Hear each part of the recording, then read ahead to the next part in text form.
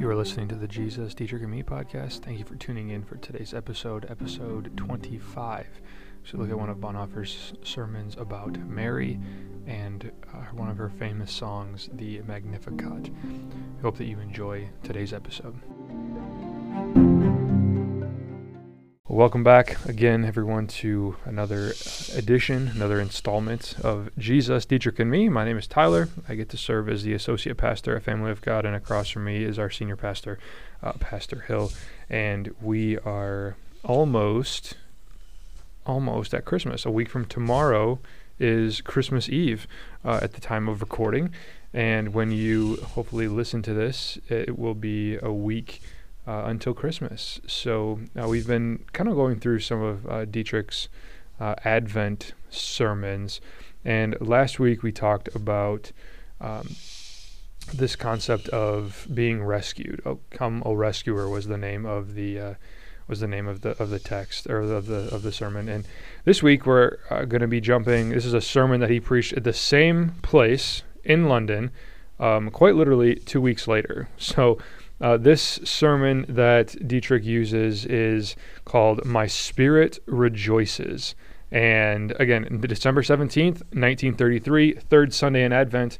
And of course, as we are approaching the fourth Sunday in Advent, as we're looking at the visitation when the angel Gabriel appears to Mary, it is fitting that we chose this text, I think, for today's episode, because Dietrich really highlights the Magnificat. And Dietrich has some really good things to say. I think we're going to touch on Luther a little bit as well.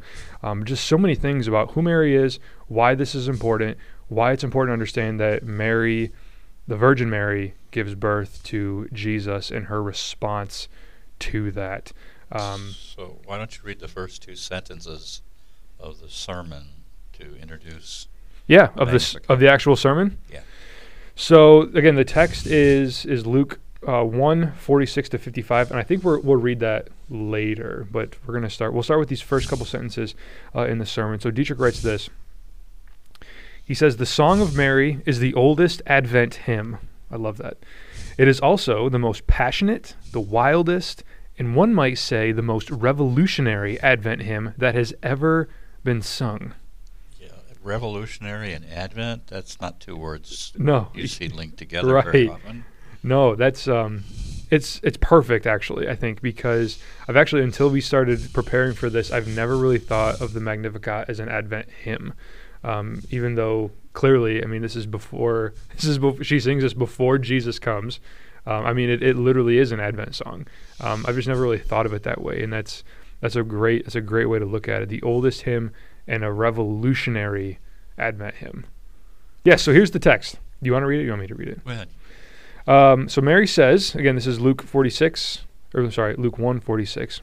Mary says, "My soul magnifies the Lord, and my spirit rejoices in God my Savior. For he has looked with favor on the lowliness of his servant. And surely from now on all generations will call me blessed. For the Mighty One has done great things for me, and holy is his name. His mercy is for those who fear him from generation to generation. He has shown strength with his arm. He has scattered the proud in the thoughts of their hearts. He has brought down the powerful from their thrones, and lifted up the lowly. And he has filled the hungry with good things, and sent the rich away empty. He has helped his servant Israel in remembrance of his mercy, according to the promise he made to our ancestors, to Abraham and his descendants forever." Yeah, so when he says revolutionary, I'm just going to have you reread part of this, where he start with where he says, "Scattered the proud." He has scattered the proud in the thoughts of their hearts. He has brought down the powerful from their thrones, and he has lifted up the lowly. Filled the hungry with good things. Sent the rich away empty. Yeah. This is called, I don't think he actually says that here, but it's called the Great Reversal. It's a scriptural theme. So everything that is, in quotes, normative, is going to be turned inside out by Jesus. Mm-hmm. And the first will be last, the last will be first. Mm-hmm. It's the shorthand version of that. But God tends to do things in the ways that we don't expect him to do that, and I think that's definitely it's a theme that carries here carries throughout, like you said, throughout Scripture. It's just God doing things in very unorthodox ways that, well, and I mean, if you've ever questioned, God, why'd you do it this way? God, why didn't you do it this way? God, Not today. I really thought, God, that you were going to do this way. And God says, no, I'm not gonna destroy your enemies with us. I mean, he certainly does, but I'm not going to overthrow Rome just with power and might. I'm going to overthrow and destroy your enemies by having my son killed. So maybe the prototypical, at least one of them, of the parables that shows the great reversal would be Lazarus and the rich man. Mm-hmm. I was thinking that too. One guy has everything, and then the other guy has nothing. Well, he has sores. Worse than nothing, right? Yeah. And then God reverses all of that, and then the man who was first is now in hell, looking up and begging for a drop of water. Mm-hmm. That's a great reversal. Yeah. But another example of that would be John the Baptist when he sends his disciples to Jesus to find out if are you the one, I guess is maybe how to say that. And Jesus tells them to look around, and he says, the blind see. Okay, that's a reversal, right? Yep. The lame walk, the deaf hear, and the dead are raised. So each of those is a reversal of, especially death to life, is a reversal of what the world would say is not a changeable situation. So revolutionary. And then he says, third sentence, this is not the gentle, tender, dreamy Mary as we often see her portrayed in paintings. As I read that, I thought of Mary Do You Know? Yeah, Mary Did You Know? Yeah. The Mary who is speaking here is passionate, carried away, proud, enthusiastic. And that made me think of a comparison of the Marys we see to Mary, mild and sweet, holding the little baby, and Rosie the Riveter. Yeah.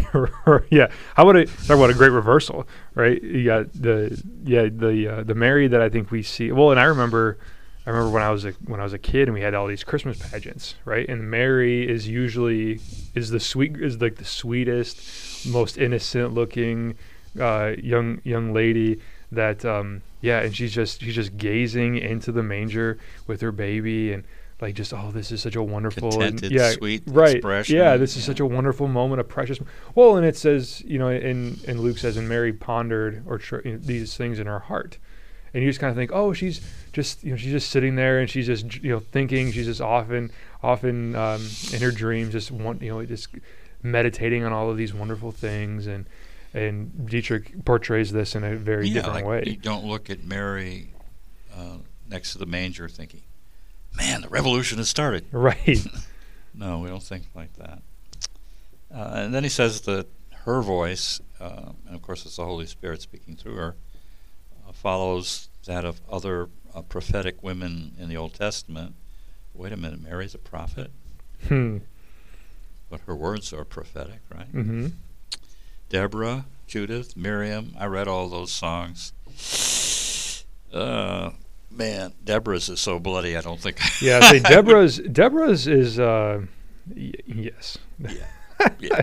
Well, remember for those of you that maybe be drawing a blank, Deborah is the one who drove the stake through. No, not her. She. But she in her song memorializes and glorifies the woman who did. Yes. But if you look, if we were to compare, and I'm going to flip to the Bible. He didn't mention it there, but he does later. Hannah's song. Mm-hmm. Hannah's song echoes, Mary's song echoes Hannah's, however you want to say that.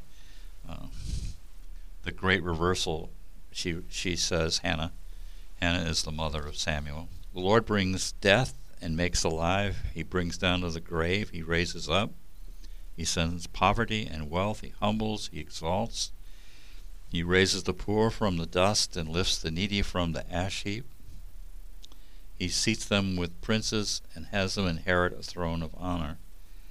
See, that's that great reversal again. Mm-hmm. So the theme of the revolution is, and that's really the theme of the sermon too, is how comfortable God is reaching down into our what? Into our messes, Our into lowliness, our lowliness, not loneliness, lowliness. lowliness. Yeah. Well, and I think that's precisely why he picked Mary, and we talked about this last night at Bible study. With the guys who are, for lack of a better term, lowly in and of themselves, and God choosing Mary. God, and I think Dietrich actually is it Dietrich, or maybe it's not Dietrich, or it's Luther. Actually, I think it might be Luther. They talk about how Nazareth was not the ideal town, this little podunk town, small town, nothing. It's not even mentioned in Scripture amongst the list of all the towns of Israel. Not Right. Nazareth, not mentioned. Right. So that's like living somewhere and you look on the map and it's not there. Right. I think of there's a small town up north that the only reason that we know it is because we got lost going up north, and we ended up going through this place called Fruitport.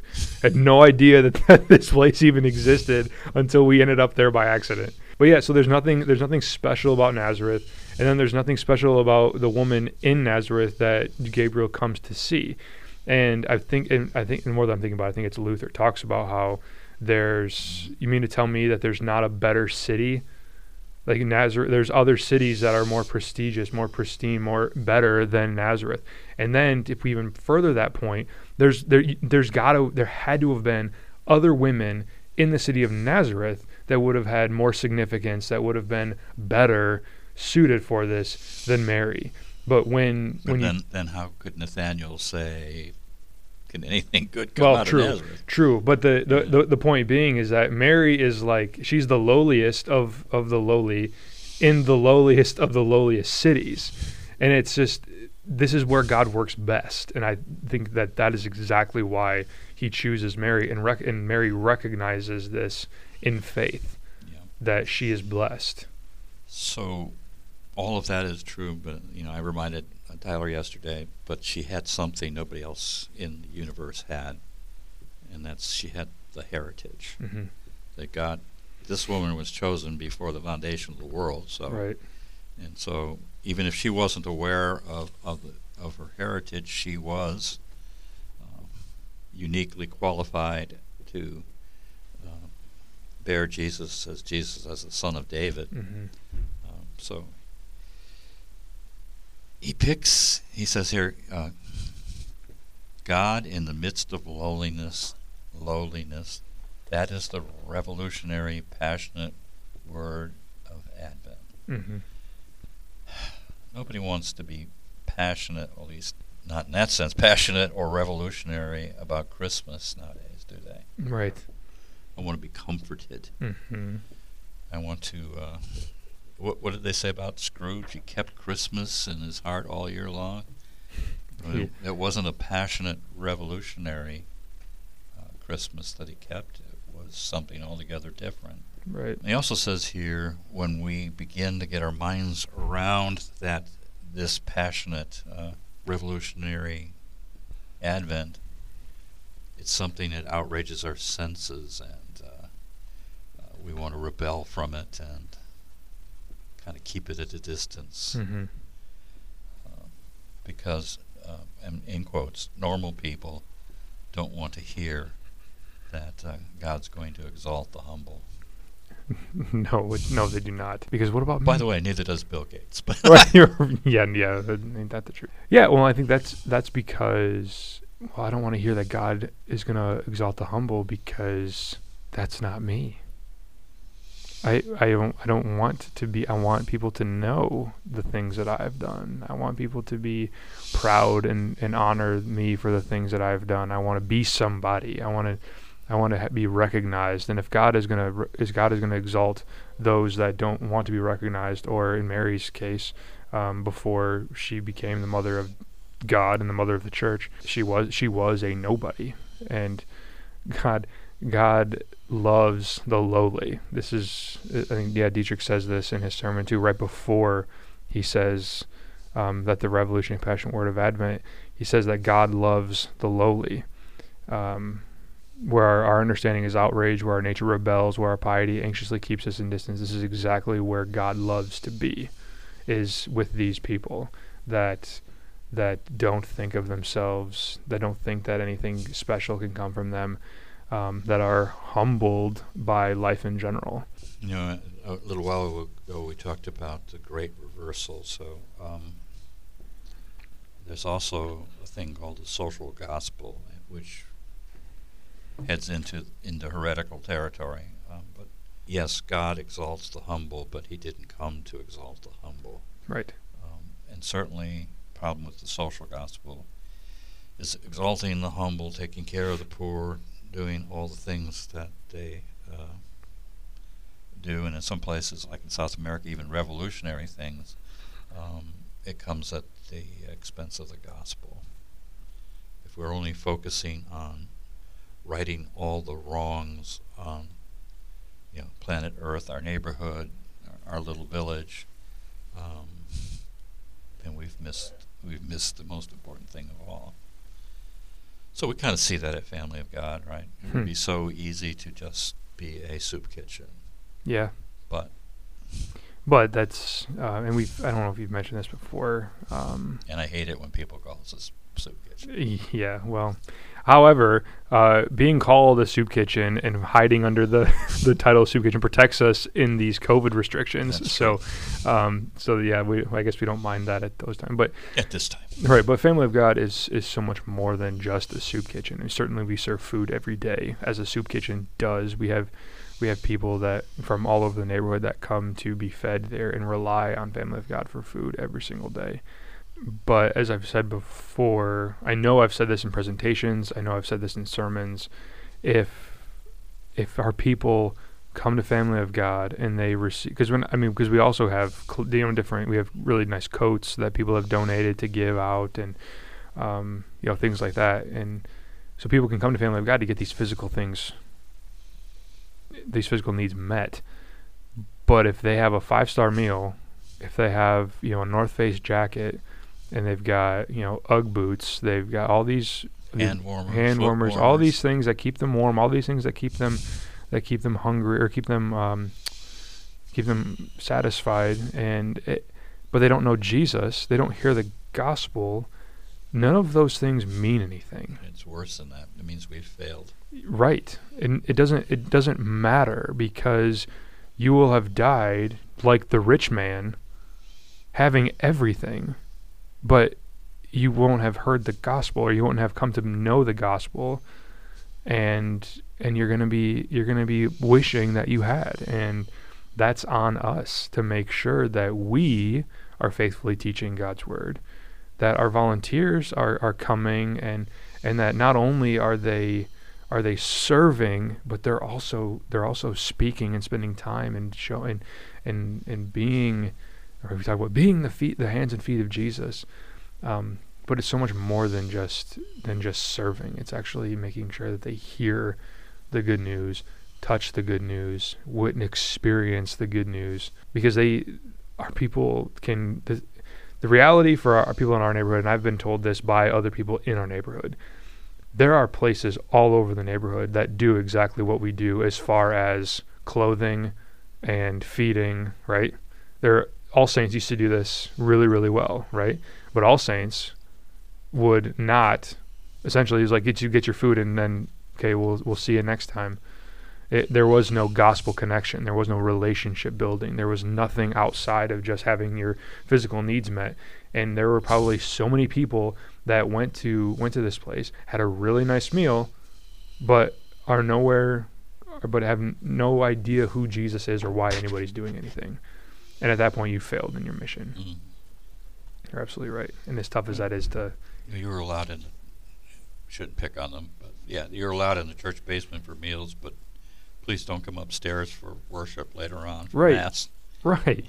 Yeah, because we don't want to scare people off. We don't want to deal with you. We don't want any of these things, and it's a sad reality that I think we've actually unintentionally gone into. The same reason why I don't like most mission trips, because we're going to go to Mexico and build a school. Okay. Did people hear about Jesus? Well, we built a school. Okay. Like, I think you said this. There was a couple of, how long ago was it when somebody came to Detroit and they built like basketball courts and a house or something like that, right? And then within like 2 weeks after the people left, like the basketball courts were trashed, defaced. All the windows had been broken out of this new house that they had built. So like you put all this effort into providing things for a neighborhood, but you haven't actually done anything.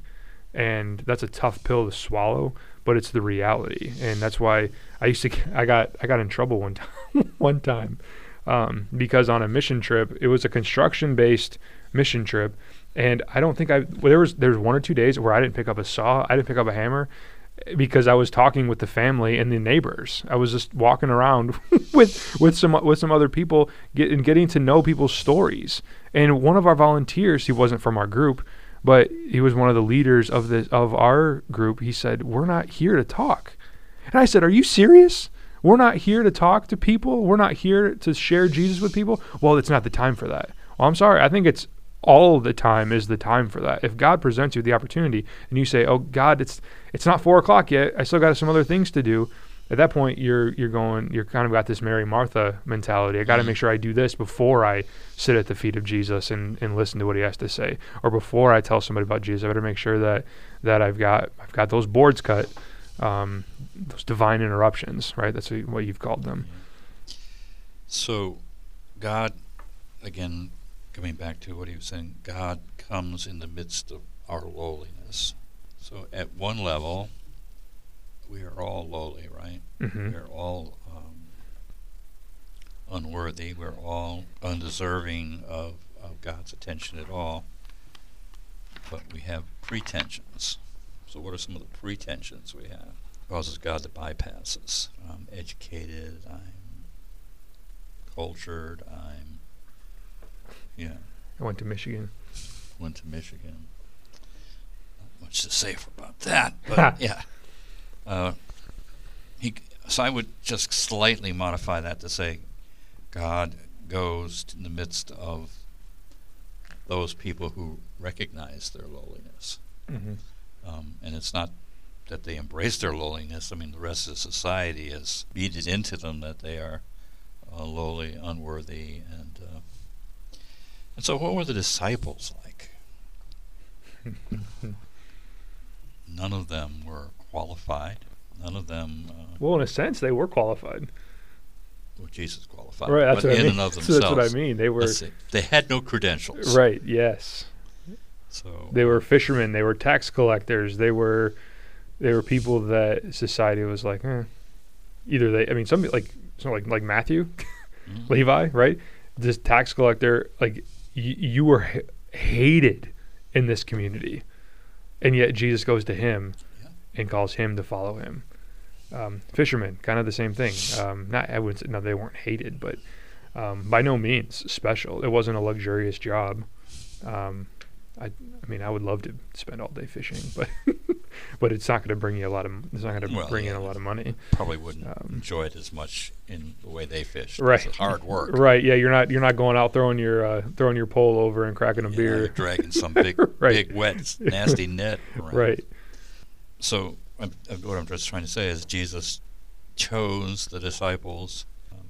The pattern, the historical pattern, rabbi to disciple pattern was the disciple applied to the rabbi, and then he was evaluated for his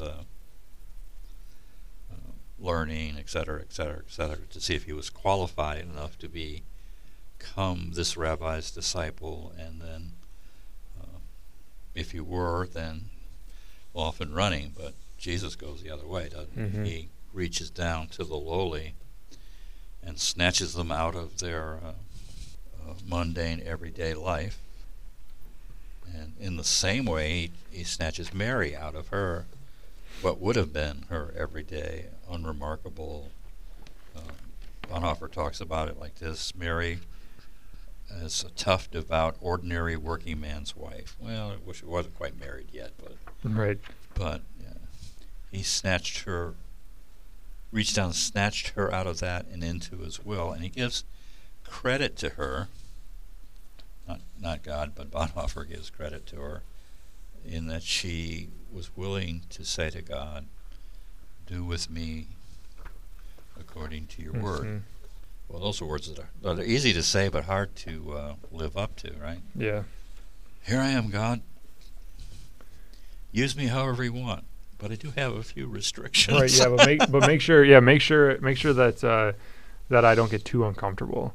Yeah. Well, that reminds me of. I mean, it's literally in the story before the angel appears to Mary, and it's when the same angel, Gabriel, appears to Zechariah, and Zechariah looks at the angel and he says, "Well, how will I know this?" Compared to what Mary's response is "How will this be?" Mary knows and has faith that it's going to happen, whereas Zechariah is like, "Hey, I've been praying this prayer for a really, really, really long time, and now you're telling me that it's going to happen. How do I know that this is legit?" Or why should I believe you? Right. Why should I believe you? You haven't heard my prayer or you haven't answered me in years. You waited till it was too late. Right. And it was funny because Alex was talking to me. Yes, I don't know if you heard him, but he's like, the funniest part about this text is that Zechariah was probably praying the prayer for he and Elizabeth, along with the prayers of the people, and he prays for the kid or for his son, and then the angel appears and says, "Okay, it's going to happen." Like, God, please give me a son. Okay, no, you're not gonna do that. Show me, prove it to me. Like, even you just prayed for it. God says yes, and now you're doubting God. So you got that, and then you've got Mary, who doesn't doubt. She wants to know. Okay, she believes that it's going to happen, but says, "How is it going to happen?" She has a biological question. Right. I believe that it's going to happen, but tell me how it's going to happen, because I'm a virgin. Mm-hmm. And like I said, biology. Yeah. And so that's an example of that great reversal again. So Zechariah is the one who should have been most likely to believe. He was trained in the temple, in the holy place. Probably had the Old Testament scriptures memorized. Yeah. Knew all the examples of women in the Old Testament to whom unexpected pregnancies happened. Yep. And he can't believe. He just can't believe. And then the untrained and in this culture I would say uneducated woman, she has no problem believing.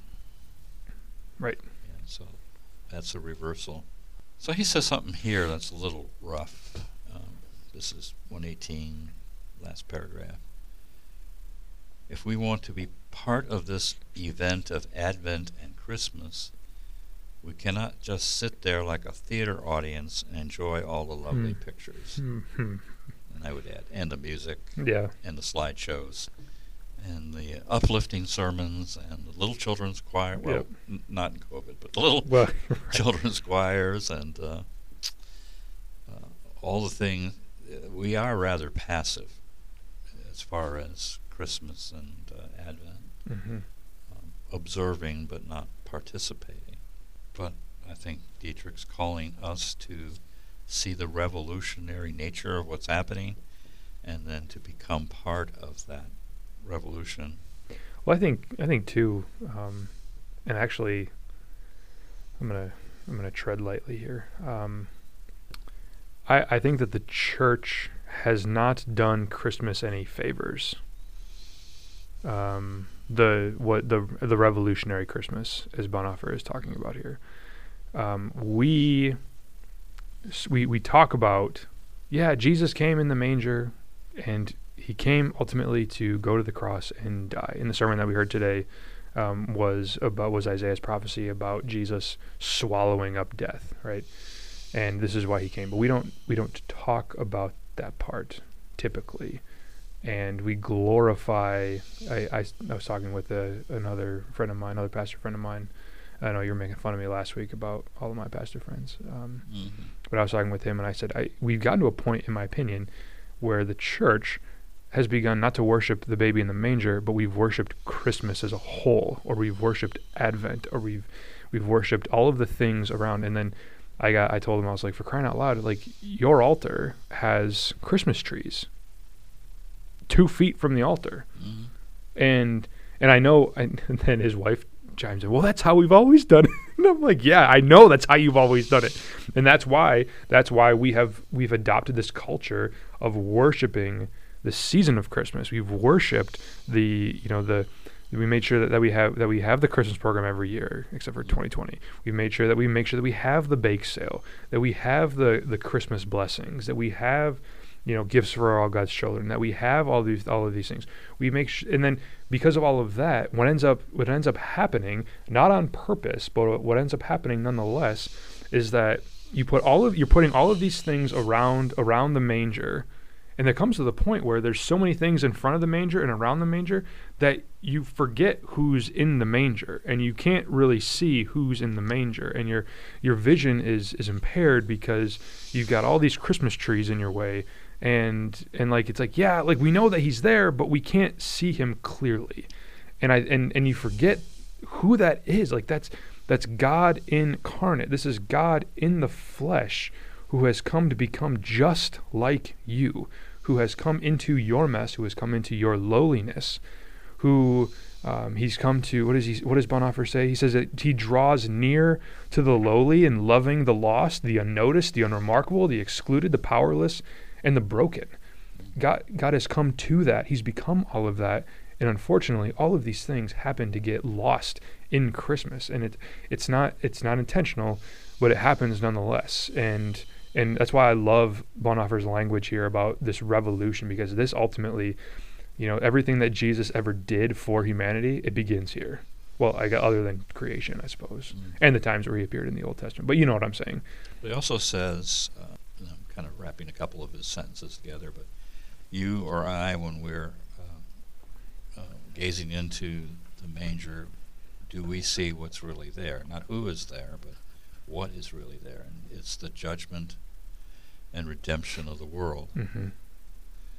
And then he says, each of us, depending on how we come to the Christ manger, will either leave judged or redeemed. And then he says, just stringing these thoughts again together, he says, I think sarcastically says something like, go on, continue to celebrate Advent and Christmas in the same pagan way you always have, as an onlooker. Yeah. Not a participant, but an onlooker. So what does all that say to you? Do you look in the manger and see the little porcelain baby and think, there's my redemption, or worse, my judgment? Right, yeah. This is and when you're looking into the manger, this is the person that is either going to when he comes back on Judgment Day, he is either going to put me in the sheep or the goats. The goats. We keep coming back like to that. You are either this is the one. This is the God. This is the one who is going to either how did he say? That's either going to redeem you or is either going to judge you. He's going to judge you no matter what, but it's tough how he's going to judge you. Is he going to see you righteous because of the faith that you have received, or is he going to judge you because your vision has become so clouded that when he gives you that faith, that believing and that saving faith, that you let it slip through your hands because you've got your hands are full of so many other things. Goes on to say, again, 119 towards the bottom, Mm-hmm. there are two places where the rich and the great, I might say billionaires, where their courage fails them, places that terrify them to the depths of their soul, and which they dearly avoid. And then the two are, the second one was obvious, but the first is, these are the manger and the cross of Jesus Christ. One could say it's the incarnation, Mm-hmm. right, and the crucifixion of Christ that are terrifying, because what do they mean? We contemplate them in all their truthfulness. It calls you to change, first to question everything that you hold valuable, and then to fall on your knees, so to speak. And he says, here's the revolutionary sentence: no one who holds power dares to come near the manger. Like Herod. Like Herod, yeah. Instead, what did he do? He'd say he tries to kill him. Yeah, destroy it. In fact, ordering for all baby boys to be killed. Yeah. No chance.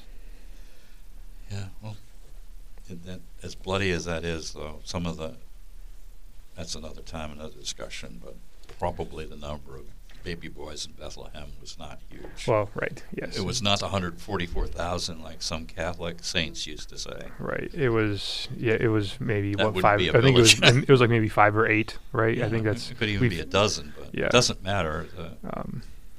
It was too. Even if it is a dozen, it's a dozen too many. When I was listening to a sermon, this reminded me of this. There's a sermon when my wife and I went to the church that she teaches at on Sunday, and the guy that was giving the message, he said he compared King Herod to the Grinch that's tried to steal Christmas. He was trying to do everything in his power to prevent Jesus from coming, and yet Jesus still comes because you can't stop Christmas from coming. So he gives us a challenge here towards the end of the sermon. He says we need to make clear to ourselves how, from now on, in the light of the manger, probably in English it would be better translated, in light of the manger, Mm-hmm. we are going to think about what is high and what is low in human life. It's really a call to reject the worldly values and embrace God's values. In the world, what are some of the things that make you a high-value person? Money. What you wear, What where you went to school, what you drive. Yeah. What kind of house you live in, which neighborhood you live in. Yes, which trophy wife you have on your arm. Right. Which, what do you eat regularly? Yeah. What kind of? Well, even as I'm starting to get more into reading and things, even the books that you may read. Oh, you're reading him. Oh, you're reading her. Oh, how come you're not reading this person? Even now. How about now? Do you wear a mask? Are you social distancing? Oh, you're going to church. A public confession out of me. Oh, you're not going to church when you're going to church when you shouldn't be. There's all these things that show your worth and your value, and people, whatever you do or you don't do, or you eat or you don't eat, or you live or you don't live, or you wear or you don't wear. Like these are stamps that people are putting on you. Okay, this person is worth so much. This person has so much power. This person is this, and this. Then he goes on to say, there are never more than a few very powerful people. What he's going to say next, I think we've all experienced. But there are many more people with small amounts of power, petty power, who put it into play wherever they can, and whose one thought is keep climbing higher, use their little petty power to become more and more important.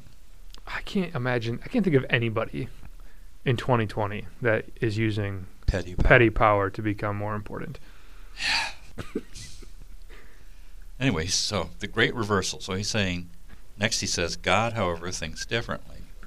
Namely, keep climbing down, not climbing up, climbing down, lower down among the lowly and the inconspicuous in self-forgetfulness, or I might say selflessness, and not seeking to be looked at or well-regarded or to be the highest. So that's a directional change that he's saying we should adapt because of who is in the manger and what that means.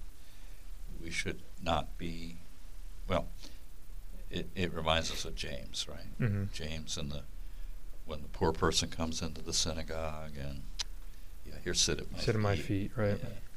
If you could, please move over downwind. Right, yeah, for sure. Yeah, and the rich person, yeah, sit over here. So he's advocating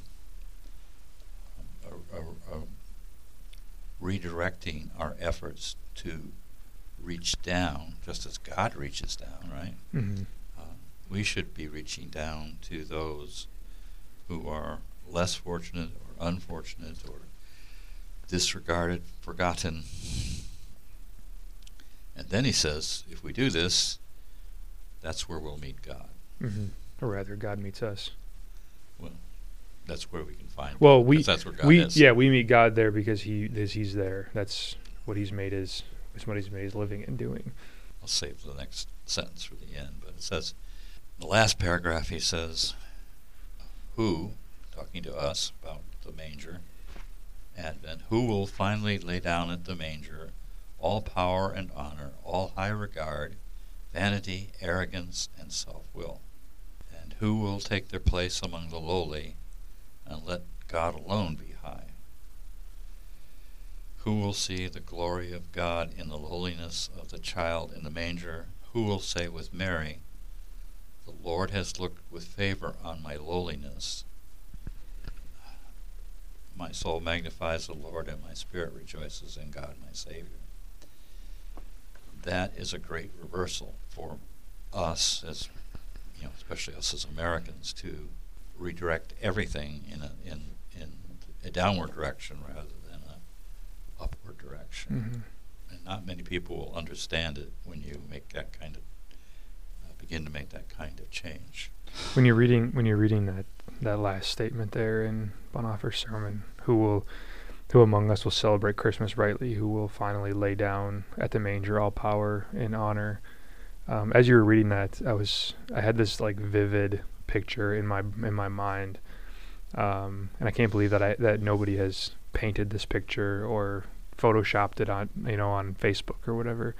But I had this image of President Trump coming to the manger, of Joe Biden coming to the manger, Governor Whitmer coming to the manger, Bill Gates coming to the manger, Oprah coming to the manger. All of these people that Americans have given power to, whether it's earned or not earned, or deserved or rightly or not, but they're coming to the manger and they're laying all of that down, and they're taking the place among the lowly, and not touting themselves, not doing anything that is going to pump them up, or to, as Paul talks about in Corinthians and some of his others letters, being puffed up and putting all of that in the manger because Christ is here. Fortunately, I don't think that's going to happen, but it's nice to think about. It's nice to think about. That's the ideal of. I think this is what Bonhoeffer is telling us here. These rulers, these presidents, these people in political power, these people that have so many that are well respected by people. They're coming to the manger. Envied anyway. They're making the pilgrimage, so to speak, to the manger, and laying everything down at the feet of Jesus. Well, we can do that rightly or wrongly. So, in what sense could that sound like doing good works? I am doing all the things that God wants me to do. I'm going to focus on the lowly, and I just think St. Francis is, he stripped himself of everything. I mean, everything down to his clothing, gone. Yeah. We could do that. Trying to think how we could do that in a godly way, or we could do that in a self-glorifying way. Mm-hmm. Look at me. I'm down here doing these things. I'm so much better because I'm down here. Right. Yeah. You should come down here with me. Let me get my phone out, do my selfie, and I'll post about I hope I have hundreds of thousands of followers watching me. Oh, how come only 30 people liked my picture of me serving the poor? Yeah. Side note, that's one of my biggest pet peeves about Family of God. And I never say anything to any volunteers, but it bothers me when I see that later on from people that have posted selfies of them serving other people. At that point, you've almost negated the whole thing. You haven't done it for yourself, or you haven't done it for them. You've done it for you because you want people to see. And maybe that's not the mentality, but it grinds my gears. Sometimes it is. But sometimes it is, and sometimes it is, and you don't realize it is. Yeah, look at what I did. How come you're not doing this with me? So I saved a sentence here. I don't know where we are in time, but we got about 5 minutes. God is not mocked, he says. Galatians. Galatians. It does not escape God's notice that we celebrate Christmas from year to year without taking it seriously. And we can count on God's word, as in Galatians 6:7.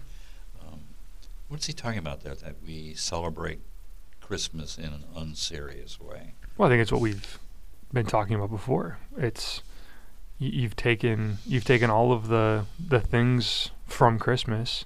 You've kind of isolated the different parts of Christmas. You've extracted, that was the word I was looking for. You've extracted all of the things about Christmas that you like, that bring you joy and happiness, that America, the world, tells you that Christmas is about. All the things that aren't offensive, and you celebrate it for how you should, quote unquote, should celebrate it, and not for why you actually should celebrate it. That would be my answer. Well, I think you're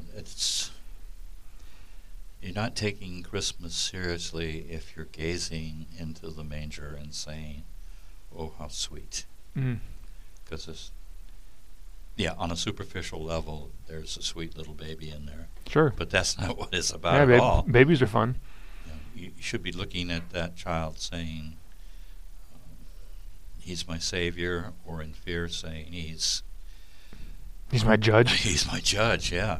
And I'm going to have to face him, and I won't have any anything to stand on for when real. the time comes. It should be a moment of, like he said, judgment or redemption, just as the reason Christ came. And he's not in that manger, as like John 3 says. He didn't come into the manger to condemn the world, but to save it. But here we are, and we will condemn ourselves if we don't see and accept the Word of God and the faith that's been implanted in us.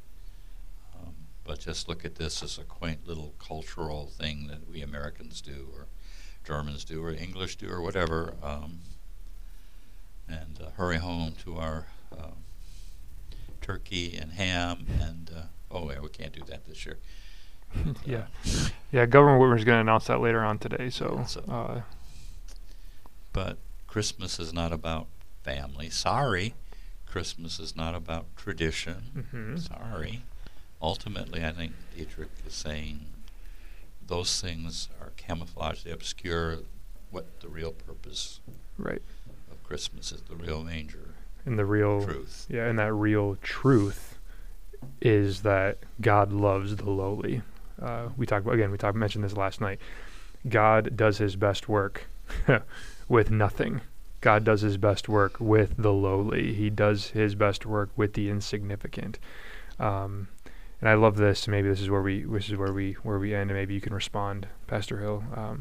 I love what Luther says in his commentary about the Magnificat. I'm just going to read it verbatim. I just pulled it off the shelf here. But he says, as far as God looking down on us, he says, "For since he is the Most High, and there is nothing above him, he cannot look above him, nor yet to either side, for there is none like him. He must, therefore, look within him and beneath him." And I love this, and this is what I really want you to remember today, because this is what Christmas is. The farther one is beneath him, the better does he see him.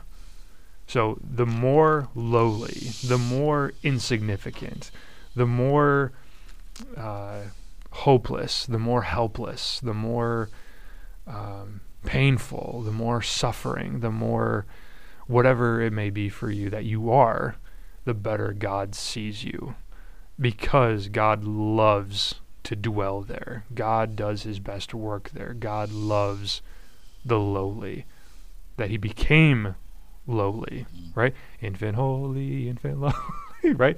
That he became... Remember that part about you can't sing? Yeah, he became lowly, and thus was glorified. I think that's probably metaphorically true. Just have to remember that the same Jesus is God, and he sees each of us just exactly as we are. Mm-hmm. But we throw up camouflage and in that metaphorical sense, yeah, we hide our real self from God when, as we know from Family of God, when you get down low enough, there's no pretension of hiding from Right. They know exactly what they are, but they also, more often than not, don't believe that the God who is looking at them just as they are actually cares about them. And that's probably the heart of what, and the hardest thing that we have to do at Family of God. Yeah, for sure. But fear not, because he says to Mary, fear not, for you have found favor with God. Because of Christ, we have found favor with God. For the sake of Christ, we have been redeemed. And the baby that is in the manger, he is our Redeemer. He is our hope. And for that, our soul magnifies the Lord with Mary.